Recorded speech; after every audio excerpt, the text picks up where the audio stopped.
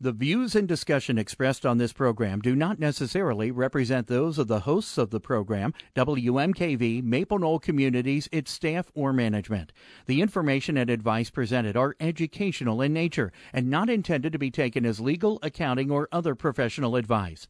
Always consult with your own legal, accounting, or other professional before making any investment.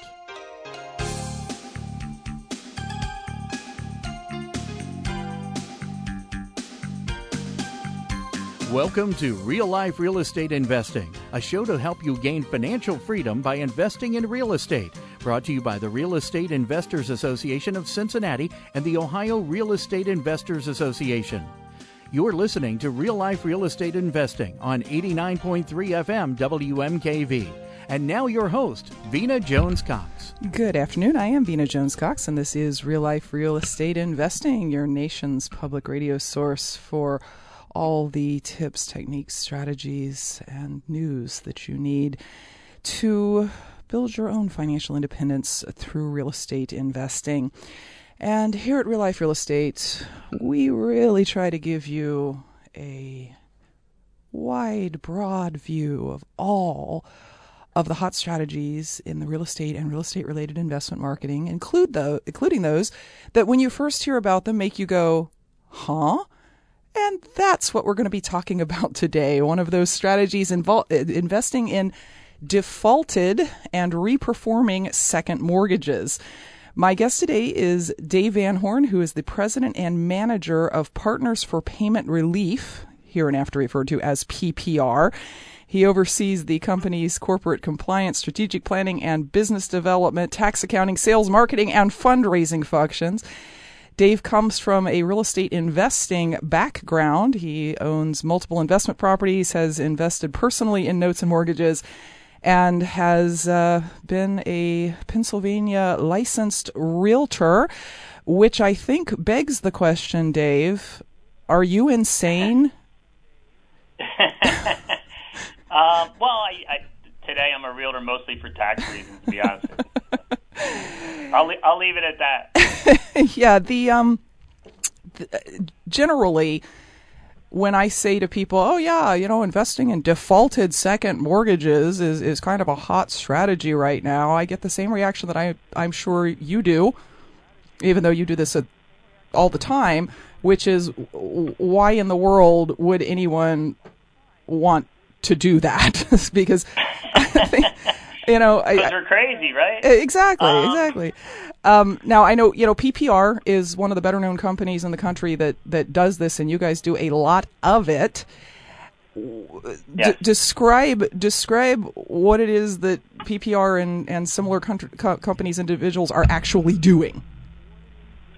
Well, we're basically a fund that pools accredited investor money, and we go out to market and purchase pools of delinquent mortgages in bulk from the banks and servicing companies.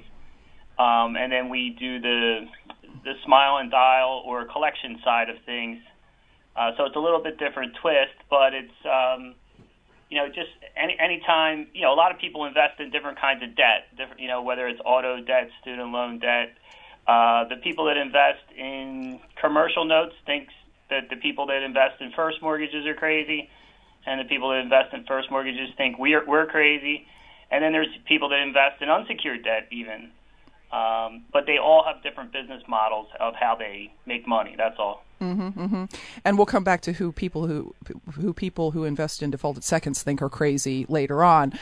But so I think most of our listeners know what a second mortgage is, and I think they know what defaulted means. Yeah, they're not paying. Exactly. And I think that the reason for the reaction that both you and I get when we say, oh yeah, defaulted second mortgages, is that people are thinking about their own second mortgages. They're thinking about the fact that back in 2005, they were able to borrow 125% of what their house was worth at that time on a second mortgage. Right. And now the value of the house has dropped. So I think your company is buying second mortgages where not only is the payment not being made, but the total amount owed on the first and second mortgage may be significantly more than the house is actually worth. Is that true? Yeah, I would say 80 to 90% of what we purchase is upside down. Yes. Yeah, you're now. When we started in the business, there was a lot more equity in the pools. Today, maybe 10% have equity. 10, probably right around 10% have equity today. But the new equity is senior on the first mortgage. I mean, the first mortgage is current, so the senior performing is like the new equity today. And we prefer owner-occupied. So there's probably at least 6 solid categories of delinquent seconds, and we do focus on a core group where we like when the senior is performing because it means they have a job and that they want to stay, typically. So our business tends to be more statistical, whereas people that invest in first or in commercial notes are more geographical buyers, whereas we're more of a statistical buyer. Well, or investor, Let's put some fake numbers to this that I think probably reflect a lot of what you see, because these are the sorts of numbers that I see when I see defaulted seconds or reperforming seconds being sold. So maybe the house is now worth $100,000. This is a house in Ohio. Yep. If you live in California, just triple everything. Okay, so the house is worth $100,000. There's a first mortgage on it that belongs to somebody else. It belongs to one of the big banks or something, and that first mortgage is going to be around maybe $95,000. And then this second mortgage, this defaulted mortgage that you're investing in, the balance might be $40,000.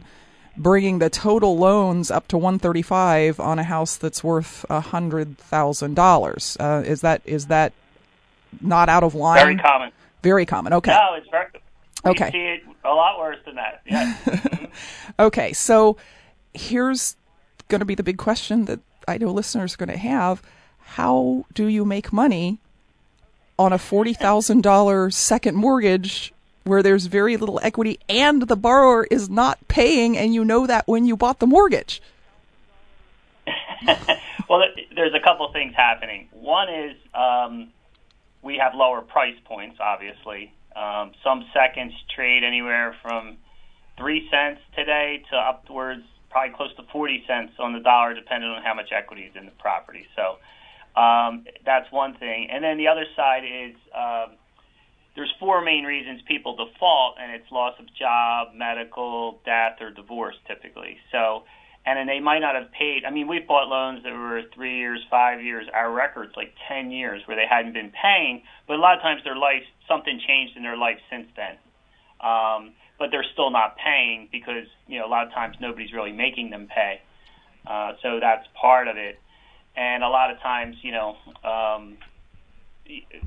they do want to stay, and they'll figure something out. We call it emotional equity. Mm-hmm. It's almost like, I recently bought a car, and it probably dropped 30% in value when I drove it off the lot, yet I'm still making my payments. And with this house in Ohio, it's really more of an affordability thing than it is a logical thing to a real estate investor, because the homeowners, he might have banged up credit because he's not paying the second. And if he went to move, it's not as easy to walk away because he would need first month, last month, a month security. He might have 2 cats, a dog, 3 kids, a daughter in high school, and now he has to pay a mover and move. Or is it better just to work something out on the second? That I bought it at a discount, that I'm willing to share that discount in some type of plan that they come up with. Mm-hmm. And we work together on that plan. It's really not my plan. It's kind of their plan. That's acceptable to us. So whether that's a principal reduction or an interest rate reduction or extension of term or something like that. So a lot of times, hopefully if they want to stay, then we help them stay. If they want to go, we help them go. Mm-hmm. That kind of thing. Mm-hmm. Now, we need to take a quick break, but when we come back, we're going to discuss further the options that any listener might have as the owner of a defaulted second mortgage. We'll also take listeners' calls at 877-772-9658 or emails at askvina@gmail.com. Welcome back to Real Life Real Estate Investing. I'm your host, Vena Jones-Cox. My guest today is Dave Van Horn of Partners for Payment Relief. I'm just going to say PPR from now on because it's just easier for me to say PPR. That's the company. So we're talking about the defaulted second mortgage market and the possibilities for profit within that market. And we're also going to talk about what the risks are and how this all happens and so on. Now, Dave, before the break, you mentioned something super important that I'm not sure that the typical real estate investor who is not familiar with the note buying industry immediately gets, which is that in our example that we're using of a $100,000 house that has a $95,000 first and a $40,000 second, and that's where you're coming in, is on that $40,000 second. You're not paying $40,000 for that second mortgage. You're paying anywhere, it sounds like, from $1,200 up to maybe $16,000, depending on, I'm sure, a number of factors that we can get into a little bit later. But first thing is, those things are being traded at a big discount. The investor is not paying anything close to the full unpaid balance, or they would in fact be insane, because paying full price for things that aren't performing is just, I don't know, not a good move generally, I would say. So let's say that you have gone out and bought this defaulted, non-performing second mortgage. The buyer hasn't, or the borrower hasn't made payment in 2 or 3 years. Up until the time you buy it, it's probably been owned by one of the big national banks or a regional bank or something like that. Now PPR is the owner of this mortgage. How do you turn it into money? Well, we do a couple of things. We do a phone campaign, a mail campaign, and at the same time, we might even send out a door knock service where they would actually go out to their property, knock on the door, maybe even hand them a cell phone or leave a letter. Might hand them a cell phone with one of our workout asset managers on the other end. Hey, we've been trying to reach you, that kind of thing. And then by about day 16 after owning, we typically initiate foreclosure with a demand letter. So they pretty much know that at this point PPR is serious. So we're going down the legal path. We're trying to reach out to them, and we're leaving them messages like, "Hey, we're here to help you. Please call in." And a lot of times we're using foreclosure as a tool to get them to respond and call in. Mm-hmm. To see if there's anything we can do to help them. Because psychologically, not only have they not paid on this in 3 years, their bank may not have even tried to get them to pay for 2 of those 3 years, and so in their minds, it's sort of something that has either gone away or they don't have to worry about, or apparently the bank doesn't want my house or something. And so your first move is to sort of wake them up and say, yes, this is still here, and we need to work out something where you start paying it. Yes. I mean, a lot of them believe you can't foreclose from second position, and the truth of the matter is you can foreclose from fifth position on a secured lien. Mm-hmm, mm-hmm. But it's not PPR's goal really to foreclose, although that is an option that you can use. The real goal is to keep these folks in their homes that they theoretically want to keep because they are paying their first mortgage. What sorts of things can you offer to these defaulted borrowers to make it easy for them to stay in their houses? Well, just to give you a little bit of a statistic, we initiate foreclosure on close to half the loans we own, but we actually foreclose on under 10%, so it's probably around 8%. And what happens is, once we get a hold of them, a lot of times we go over options that they may not have thought of, and we kind of tell stories of other families that we were able to help. A lot of times we'll talk about, where we saw corporate accept a discounted payoff, maybe in another state with a family that was able to access a retirement account penalty-free while they were in foreclosure. They might say, well, I don't have a retirement account, and then, we tell them about that we have a friends and family program, and we might tell them about another family that we helped in another state or something with our friends and family program where we saw corporate accept, a discounted payoff on the second, where a family member or friend was able to, lend them the money, or we would actually sell the note to their uncle or something. So, and it, say it was a $40,000 loan that we bought for, $10,000 or something, maybe we would accept $20,000, if that makes sense. And they might say, I don't have any friends or family that can help me at this time. Well, great. Maybe, you're qualified for our discounted arrears program, being you haven't made a payment in 3 years. Maybe we can figure something out there. And typically, we address the payments, we address the arrears, and usually it's the more they can put towards arrears, the more we can do for them, maybe, like lower the rate more or give them a better term, that kind of thing. And it's really an affordability thing. It's really what can they afford. We go over a homeowner financial, that kind of thing. And then it's a trust and verify. They have to send in their documents like they would on a loan mod. So basically, and let's just take one of the examples that you gave there. The unpaid balance is 40. They know that very well. They know very well what their house is worth. They're kind of thinking, oh my gosh, I'm so underwater. And you can go back to them and say, well, how about 20, and it all goes away. And right. PPR, not counting the expenses of collection there, doubled its money over the $10,000 investment. And at the same time, the folks who did this got their loan balance cut in half, which is, yes. I mean, that's pretty huge. It's a lot easier to think about. I owe $115. Yeah. So and the more upside down it is, like what if it was a $100,000 loan that we bought for $3,000? Well, I can cut that even more, right? So it's almost like the more upside down it was, typically the less we paid. Generally speaking, and then you can do more with that sometimes. So you have more flexibility. And to give you another statistic, if we were, if loans were current on the senior lien, regardless of equity, it could be 80 loan to value or 180 loan to value. We typically get out of the same number of loans in a favorable workout situation where we'll get out of 7 or 8 out of 10 of those typically. So statistically, we do okay. It's just you don't know which loans will do that, and that's one of the reasons we really don't recommend someone buying one non-performing note.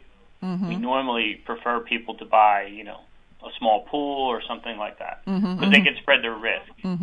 Yes, and we are definitely going to come back to that because you guys are operating at sort of a different level than our typical listener would be able to do, because you do raise money from accredited investors to do this and buy these things in giant packages. So you've bought this loan. You're looking to make money on it, and if possible, make a great deal for the borrower, so that they can keep their house and probably at a either at a significant cash discount or at a perhaps a discount in the rate and terms, and so they can afford the payments, basically. Right. What if you can't do any of those things? Do you foreclose? Well, I mean, sometimes there's a situation that it just doesn't make sense, or they really can't afford it, or maybe they're ignoring you, or they're underground, or they're just walking away, and that does happen. Usually the biggest challenge is if we didn't get a hold of someone, or if someone didn't believe you could foreclose.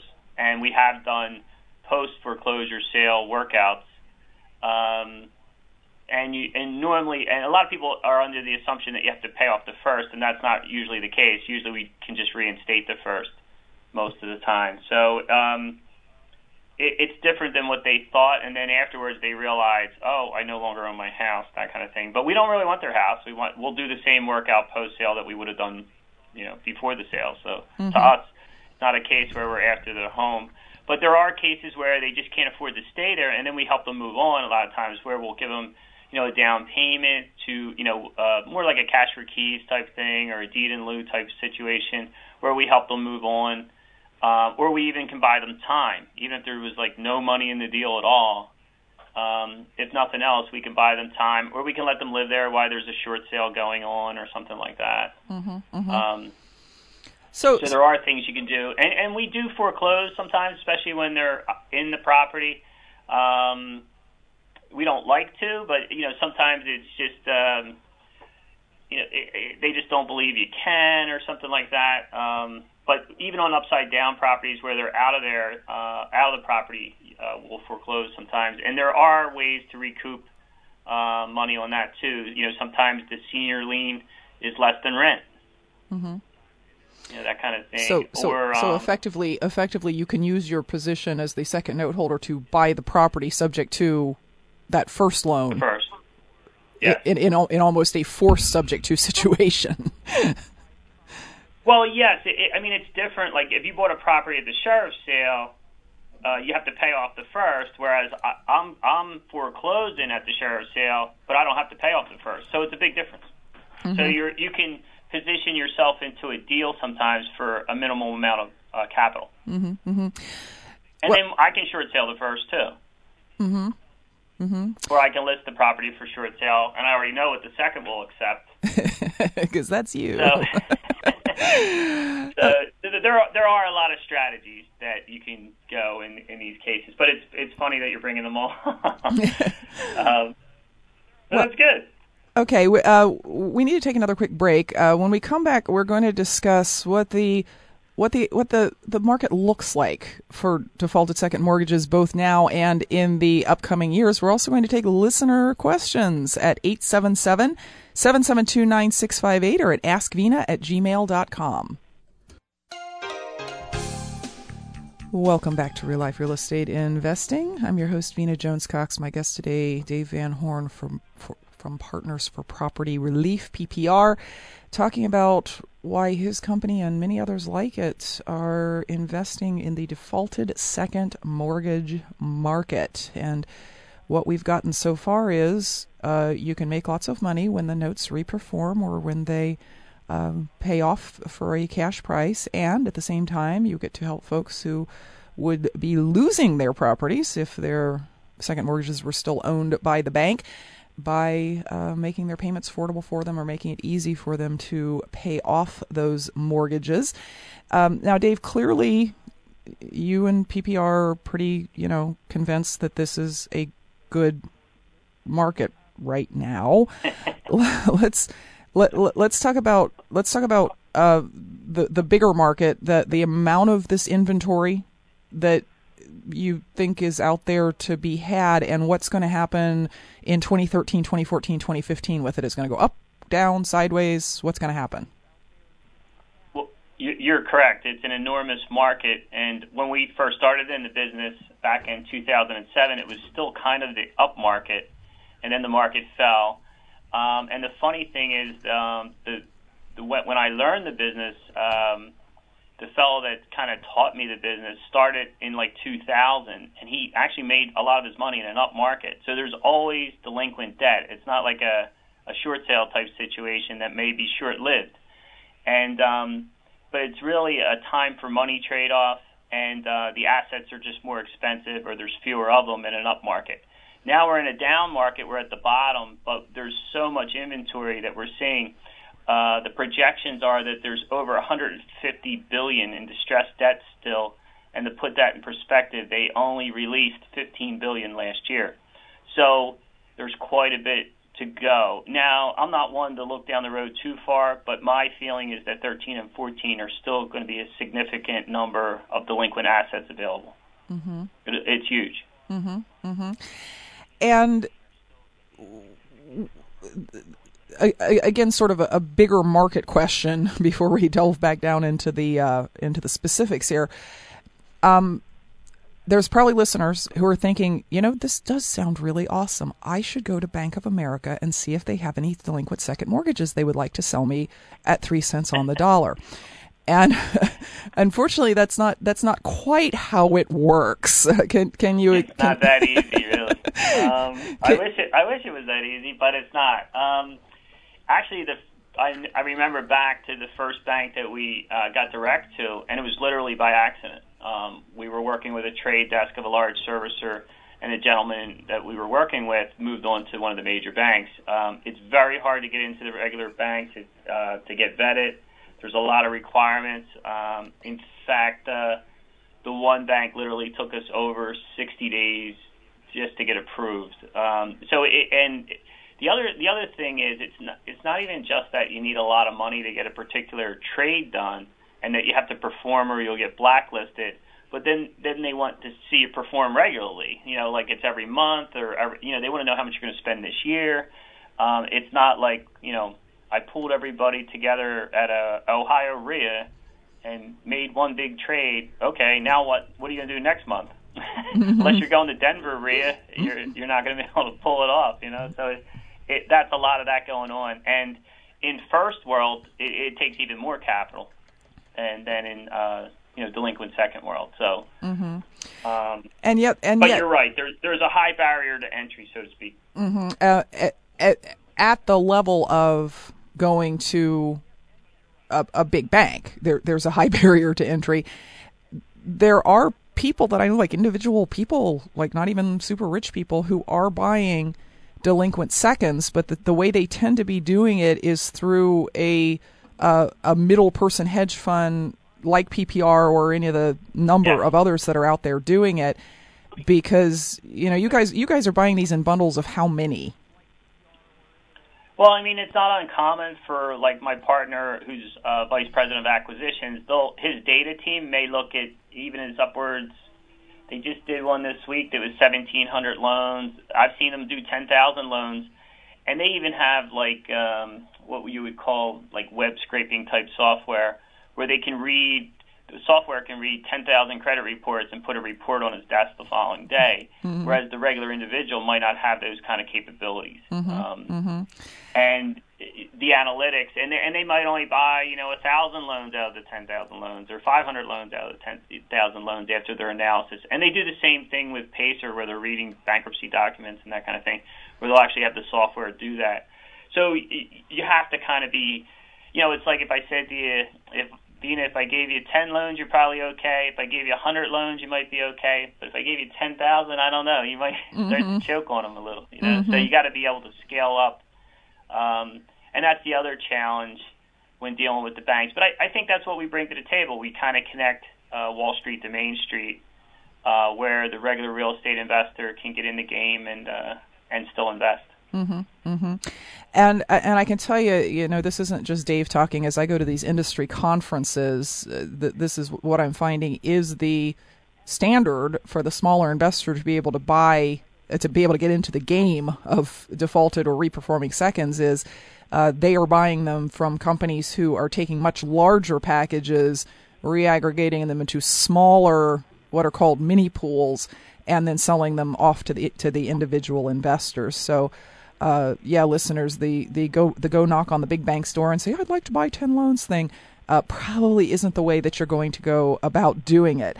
Speaking of listeners, we have a couple of listener questions that have come in via email at askvina@gmail.com. The first one is from Pat in Cincinnati. She says, please ask PPR, or Dave, if you prefer, can we buy seconds in any state? And I think the question there is, are there any states in which there's licensing or registration or something required to do that? It's possible. There's one or two. There's a couple ways you can find out the requirements. Each state has their licensing departments, but in most states you can even own a note under a servicing company, even if that was required, where the servicing company was licensed, that kind of thing. So usually you can own a note in just about any state. Some states don't have that many seconds, like maybe Wyoming, for example. They just don't have that many people. But most states, we have bought in all 50 states and own notes in all 50 states. And then her second question is, do we have to worry about the statute of limitations to collect on the payments? Assuming yes, how do we find out the statute for each state? And I think what probably triggered that was your comment that you have had loans that were as much as 10 years in default, and a lot of states have these rules that say if you don't try and collect in a certain period of time, you don't get to collect. Yes, that's correct, and it varies. It's state-specific, very state-specific, and but it usually is after they initiate it. And a lot of times we have that data before we purchase. So most of the time, if we're selling non-performing, we rep and warrant that it's a valid lien and that it's in second position. So that a lot of it's contractual with us, and I think a lot of investors don't understand that a lot of when we buy from a note seller, there's a lot of things in our contracts that are covered, and we could get refunds or replacements and credits and things like that. So there are things that you can do, and most of the time, through our due diligence, we know the majority of what's going on with most of what we buy. It's not like we walk in blind like that all the time. Mm-hmm, mm-hmm. So tell me what the ideal defaulted second mortgage looks like to you. If you could just choose your next 100 mortgages that you're going to buy, what would the characteristics be? Wow, it's kind of a trick question. You could say it's equity, but sometimes we make more money on assets with no equity. It's definitely current on the first. Current on the first is the sweet spot right now. If you buy a current on the first with equity, you're going to pay a premium. If you buy a current on the first with little or no equity, you're going to get it a lot cheaper, and statistically, we tend to get out of just as many. So for us, the bargain is in the low or no equity, and then when those are reperforming, we might see a bonanza down the road when the market comes back because those no equity notes all of a sudden have equity, and now high tide raises all ships, and our portfolios could be worth a fortune, and we might have paid a third or half of what we would have paid for the equity from the beginning. We love the equity buyers; they actually help us pay for our pool. So, but I understand it. I've done both, and when I was a newbie, that's all I bought was equity deals. So, Let's talk about the difference between a company like yours and the guy on the street in terms of risk, discount, that sort of thing. Because you basically said you guys can afford to have 2 out of every 10 mortgages you buy in a pool just sort of not do anything. In other words, right. Nothing happens. You spent money on them, you get no money back, but it doesn't matter because the other 8 made a ton of money. For the guy on the street who's thinking about buying defaulted or maybe newly reperforming seconds, what does he need to be looking for? Because if he's only going to buy 3, he cannot afford for 2 of those to go bad. Correct. Well, the biggest thing really, though, is one, dealing with a reputable seller and making sure you have any reps and warrants provided for in your contracts, and also making sure that the seller that you're dealing with is going to deliver solid collateral to you, because it's not like a real estate transaction. So a lot of our dealings with any trade desk or any note seller, we don't deal with like loss mitigation, that kind of thing. We're dealing with trade desks typically. But even if somebody's dealing with us, we like to think that we're reputable and that we provide good collateral. And the reason I say that is because in a real estate transaction, when I close on a house and I go to settlement, I get the keys to the house that day. When you buy notes from any note seller, they don't release the collateral till a couple weeks down the road. In fact, they have to hold it for 2 weeks for RESPA. So you don't know what you got yet. You might get an electronic version, but you're not getting your actual paperwork till down the road. And if you're not dealing with somebody reputable who will give you after, post sale service type setup, then you could have problems. One of the best trades I ever did early on was with a company out of Texas, and we got the best pricing we've ever gotten, but we didn't get a third of the collateral for the loan. So it ended up being the most expensive trade we ever did. So you really need to know your note seller and hopefully have a relationship with them, to set up some recourse. And there's some things you can do, provisions you can put into whether it's escrowing some money on the trade or using a Bailey, different things you can do, an exception report from the custodian. So there's different things you can do to kind of protect yourself. But it really comes down to who you're dealing with and how well do you know them. Just like anything else, When we come back, we've got some more listener questions about defaulted second mortgages. If you have one, give us a call at 877-772-9658 or send an email to askvina@gmail.com. Welcome back to Real Life Real Estate Investing. I'm your host, Vina Jones-Cox, talking today to Dave Van Horn of PPR about the second mortgage business as PPR performs it, and then as folks more on the street perform it. And Dave, I kind of, you didn't directly say it, but I kind of heard two things in our previous conversation, and you can confirm them or not. Number one is, don't buy defaulted or reperforming seconds unless you understand what you are doing and what the paperwork should look like and who your seller is and so on. That there's some education that needs to be gotten here before you dive in and say, oh, look, an 18% return, I'm buying it right now. You are correct. I mean, I didn't just wake up one day and say, hey, I'm going to do delinquent second mortgages today that, just came out of bankruptcy. You got to, I kind of fell into it by accident, but I did learn the business before it's a learn by doing business, but you do want to, know what you're doing before you get in, very heavy anyway, that's for sure. Mm-hmm.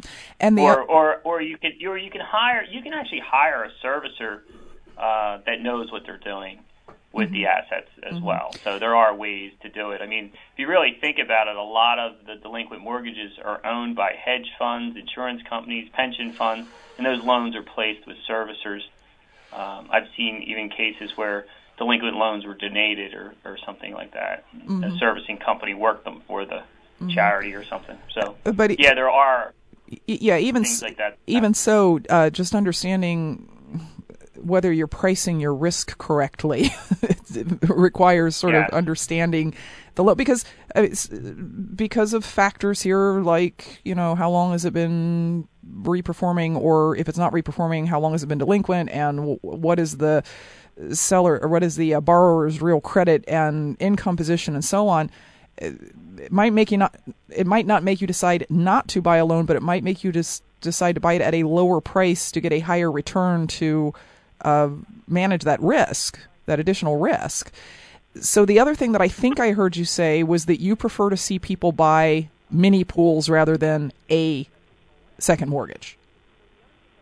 Yes, especially non-performing. If you're going to buy non-performing, I would not recommend buying one because, remember my statistic? If it was current on the first and I'm getting out a 7 or 8 out of 10, if I bought one and it's in the 3 or 4, it's in the 3 that aren't performing, I'm going to go, oh, this business is terrible, I hate it. And you really didn't give it a fair crack because you didn't have enough diversity by having enough assets to spread your risk. Mm-hmm.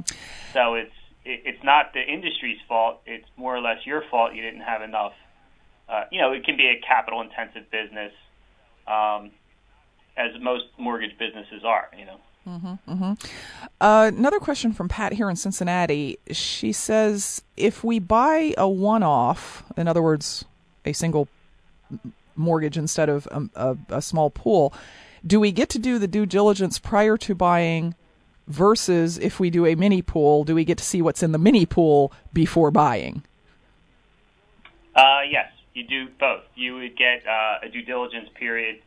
Usually on any asset, it would be extremely rare that you didn't have time to do due diligence. Mm-hmm. And in most note sellers provide data on what they have. Mm-hmm. So a lot of times we give electronic data to someone that's buying an asset from us. And this whatever we have, we'll give, whether we have a value, the note, the mortgage, a credit report. Now, the credit report could be older, but we give what we have, a BPO. Mm-hmm. And her second question is, what sort of information should we be looking for from the sellers when we buy a note? And you're saying sometimes you have more information, sometimes you have less information. What would be a minimum? Because I know that there are some... I can see where this is going. Here's the truth of it is, it varies, and the reason it varies, remember early on I was saying there's different categories of second? If I'm paying 40 cents for the asset, now I'm doing more due diligence. Like, I'm more concerned about geography. I'm more concerned about value. But if I'm paying 3 cents and it's an $80 note in Detroit, I might not care so much about value. Or if I know the house is upside down because the note seller is telling me that, well, what's the point of verifying it? I know it's upside down from when I bought it. I mean, it doesn't mean I won't run an electronic value, but I might not send out an appraiser or anything, you know. So it depends on the category of asset. But another thing is, like, we rarely pull title at acquisition, whereas if you were buying first, you would always pull title. We rarely get concerned about taxes and insurance because we know the first is. And, like, for example, say the property burnt down, most of the time when they're escrowing for taxes and insurance, the first would get paid off, and we would move into first position. And most of the time, on the average second we buy, the lot's worth more than what we paid. Does that make sense? So it doesn't mean we don't care about, you know, back taxes necessarily, but it's not a huge concern. If you understand, like it would be if I was buying first. If I'm buying first, I'm really concerned about the escrows. I'm really concerned about title. We only pull title when we're ready to initiate foreclosure after we own the loan, which is kind of unusual in note world. Yes, and you mentioned credit with delinquent seconds. We have seen a 700 credit score here or there, but we don't care about credit because it's in a different position of the lifespan of the loan. You care more about credit when you're originating or something, or you're refinancing. If just like job history, right? If I got a delinquent borrower and they just got a job, you know, yesterday, I don't need job history. You know what I mean? It's you're overthinking it sometimes, and we see a lot of that from the seller finance guys, where they want perfect credit and perfect loan to value and perfect. We're not in a perfect world in what we do, and we don't need to be to get something favorable to happen. Yeah, it's interesting. Everything that you just said in the last 3 minutes sort of exemplifies the mind shift that one has to have in moving from the real estate world to the note world. In the real estate world, there's numbers that we can get and that we need to be a certain way every time in every deal. You know, I need to be buying this property at 70% of its after repaired value, less the repair costs.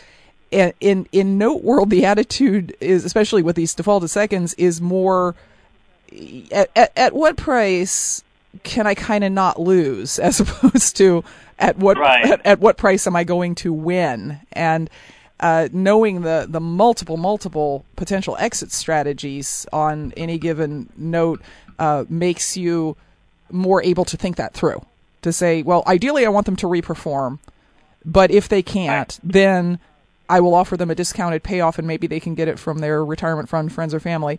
And if that doesn't work, I can foreclose and take over the first mortgage, in which case I have a good little rental property. And if that doesn't work, you know, I can actually just sit on this for the next 10 years because they're still going to owe me the money and their house value will go up and their first mortgage balance will go down. Yeah, so, it's a secured lien, even if you put it in a drawer. I mean, we don't really condone that because we try to work the asset, and we don't want it to be negative ammon on them or creating a bigger problem for them. If we can address it now and do something about it today, you know, help them today, rather than, you know, make this, you know, turn into a big tumor for them financially, you know. But you're right. It's a secured lien. It really doesn't go away that easily, you know. One last quick question, because we're almost out of time here. This is from Scott in Kansas City. He says, could you please ask Dave, if you own the second mortgage and initiate the foreclosure, and you actually have to end up going through the foreclosure, how do you handle the first mortgage? Do you need to be in a position to completely pay off the first? How does that work, please? Usually the only time we ever pay off the first when we're foreclosing is if it was in redemption, because when you're in redemption, you can't reinstate. But the majority of the time, we would be reinstating, and if it was a case where we couldn't afford we wouldn't have been taking it to foreclosure. Like, you know what I mean? So we're only going to go there when we know statistically what our outcome's going to be. So we don't foreclose just for the sake of foreclose and so we can lose our money. it's not like that. So we pretty much have a strategy in place as we're moving along. But to his point, 90% of the time we would just foreclose, and then the first might start to foreclose against us. And if that were the case and we didn't have it sold yet or didn't have it rented, we can usually bring the first current. And in most states, you have reinstatement rights to protect your interest because you are a secured lien holder. Mm-hmm. Mm-hmm. So basically, in our example that we threw out there right at the beginning, $95,000 first mortgage, it's current. $40,000 second, house is worth $100,000. If that first mortgage has already gone through a modification, it is at 3% interest. And, right. and it's a 40-year mortgage now, because that was the workout. So the payment is like $420 a month PITI, and you can rent that house for $1,000 a month. You might just go ahead and foreclose and do that. Yes, and that's why sometimes people buy the asset that's 3 cents, where it's delinquent 150 days plus on the first mortgage, is because they're going to find some short sales in there, and where the first mortgage might let them get paid anywhere from $2,500 to $8,500 from like Bank of America. I've seen Chase pay up to $20,000 to a second. So there's cases where you do hit home runs on those. And then the other scenario is where the first mortgage is reporting a false negative on credit, like you said, because they're doing a loan mod. So you find those hidden gems sometimes in an asset that you didn't pay very much for. And Very they typically good. get out of like 3 out of 10. They might get out some kind of revenue out of them. Excellent. Well, thank you very much, Dave. We are out of time. I've been talking today to Dave Van Horn from Partners for Payment Relief. I knew I was going to mess that up eventually. We'll be back next week with more information to put you on the path to financial independence through real estate investing. Until then, happy investing.